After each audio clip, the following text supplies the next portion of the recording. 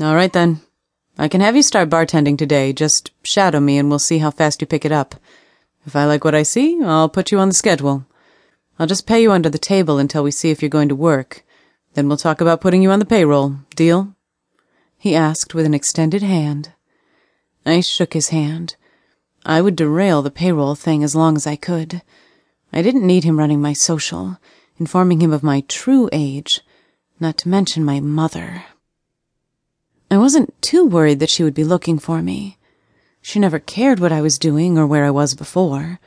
The only thing that would send her looking for me would be the fact that she didn't have my food stamps to ensure she had drugs anymore.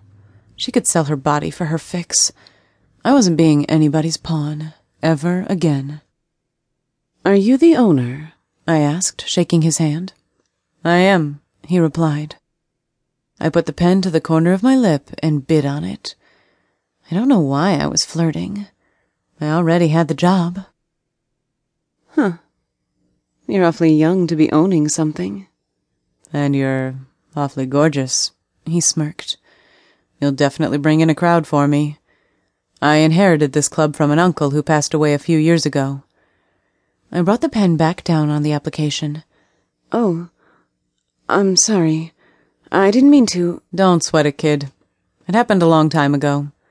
He was a mean old bastard anyway, but he did know how to run a great place. It was successful before I got my hands on it. I was fortunate enough to have a business degree from college, so I knew a thing or two about running a business. What brings you to Miami?" I started working on the application. I didn't want to look him in the eyes. "I was over living in my hometown. I wanted to expand my horizons." I looked back at him. "You know?" He nodded his head. "Yeah, I can understand that. I was born and raised in Miami. I moved to Gainesville to go to UF for college, and somehow I wound up back here anyway." I noticed then that Devin was a talker, and he wasn't shy about sharing. Though I found myself not minding his openness, he was authentic, and I liked that. I grinned at him. "Care to share your secret?" He laughed. "I think I'm gonna like you, kid. You say what's on your mind, great quality to have. The guys will be taken with you, which will make my bar happy, as well as your wallet." "I think you're giving me more credit as far as my appearance goes. Thank you, anyhow." He left me alone for a few minutes to finish my application. When he came back, he introduced me to some of the staff and gave me a tour. Once we were finished touring the exquisite nightclub, he walked me to a back restroom and asked me if I had anything else to wear. I must have looked at him funny. He called one of the bartenders that I had just met and asked her to help me out. His words, not mine. She handed me a black corset top and told me to leave my bra on with it and to change into some tight jeans.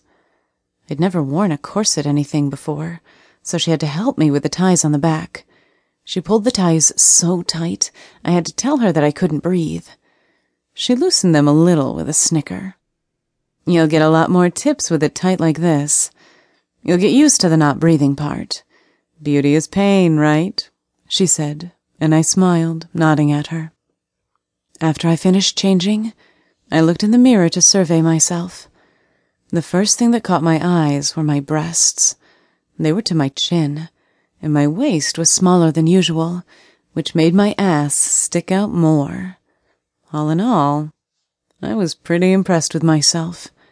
I could see what she meant by making more tips this way. My breasts would be in the guys' faces every time I would lean over.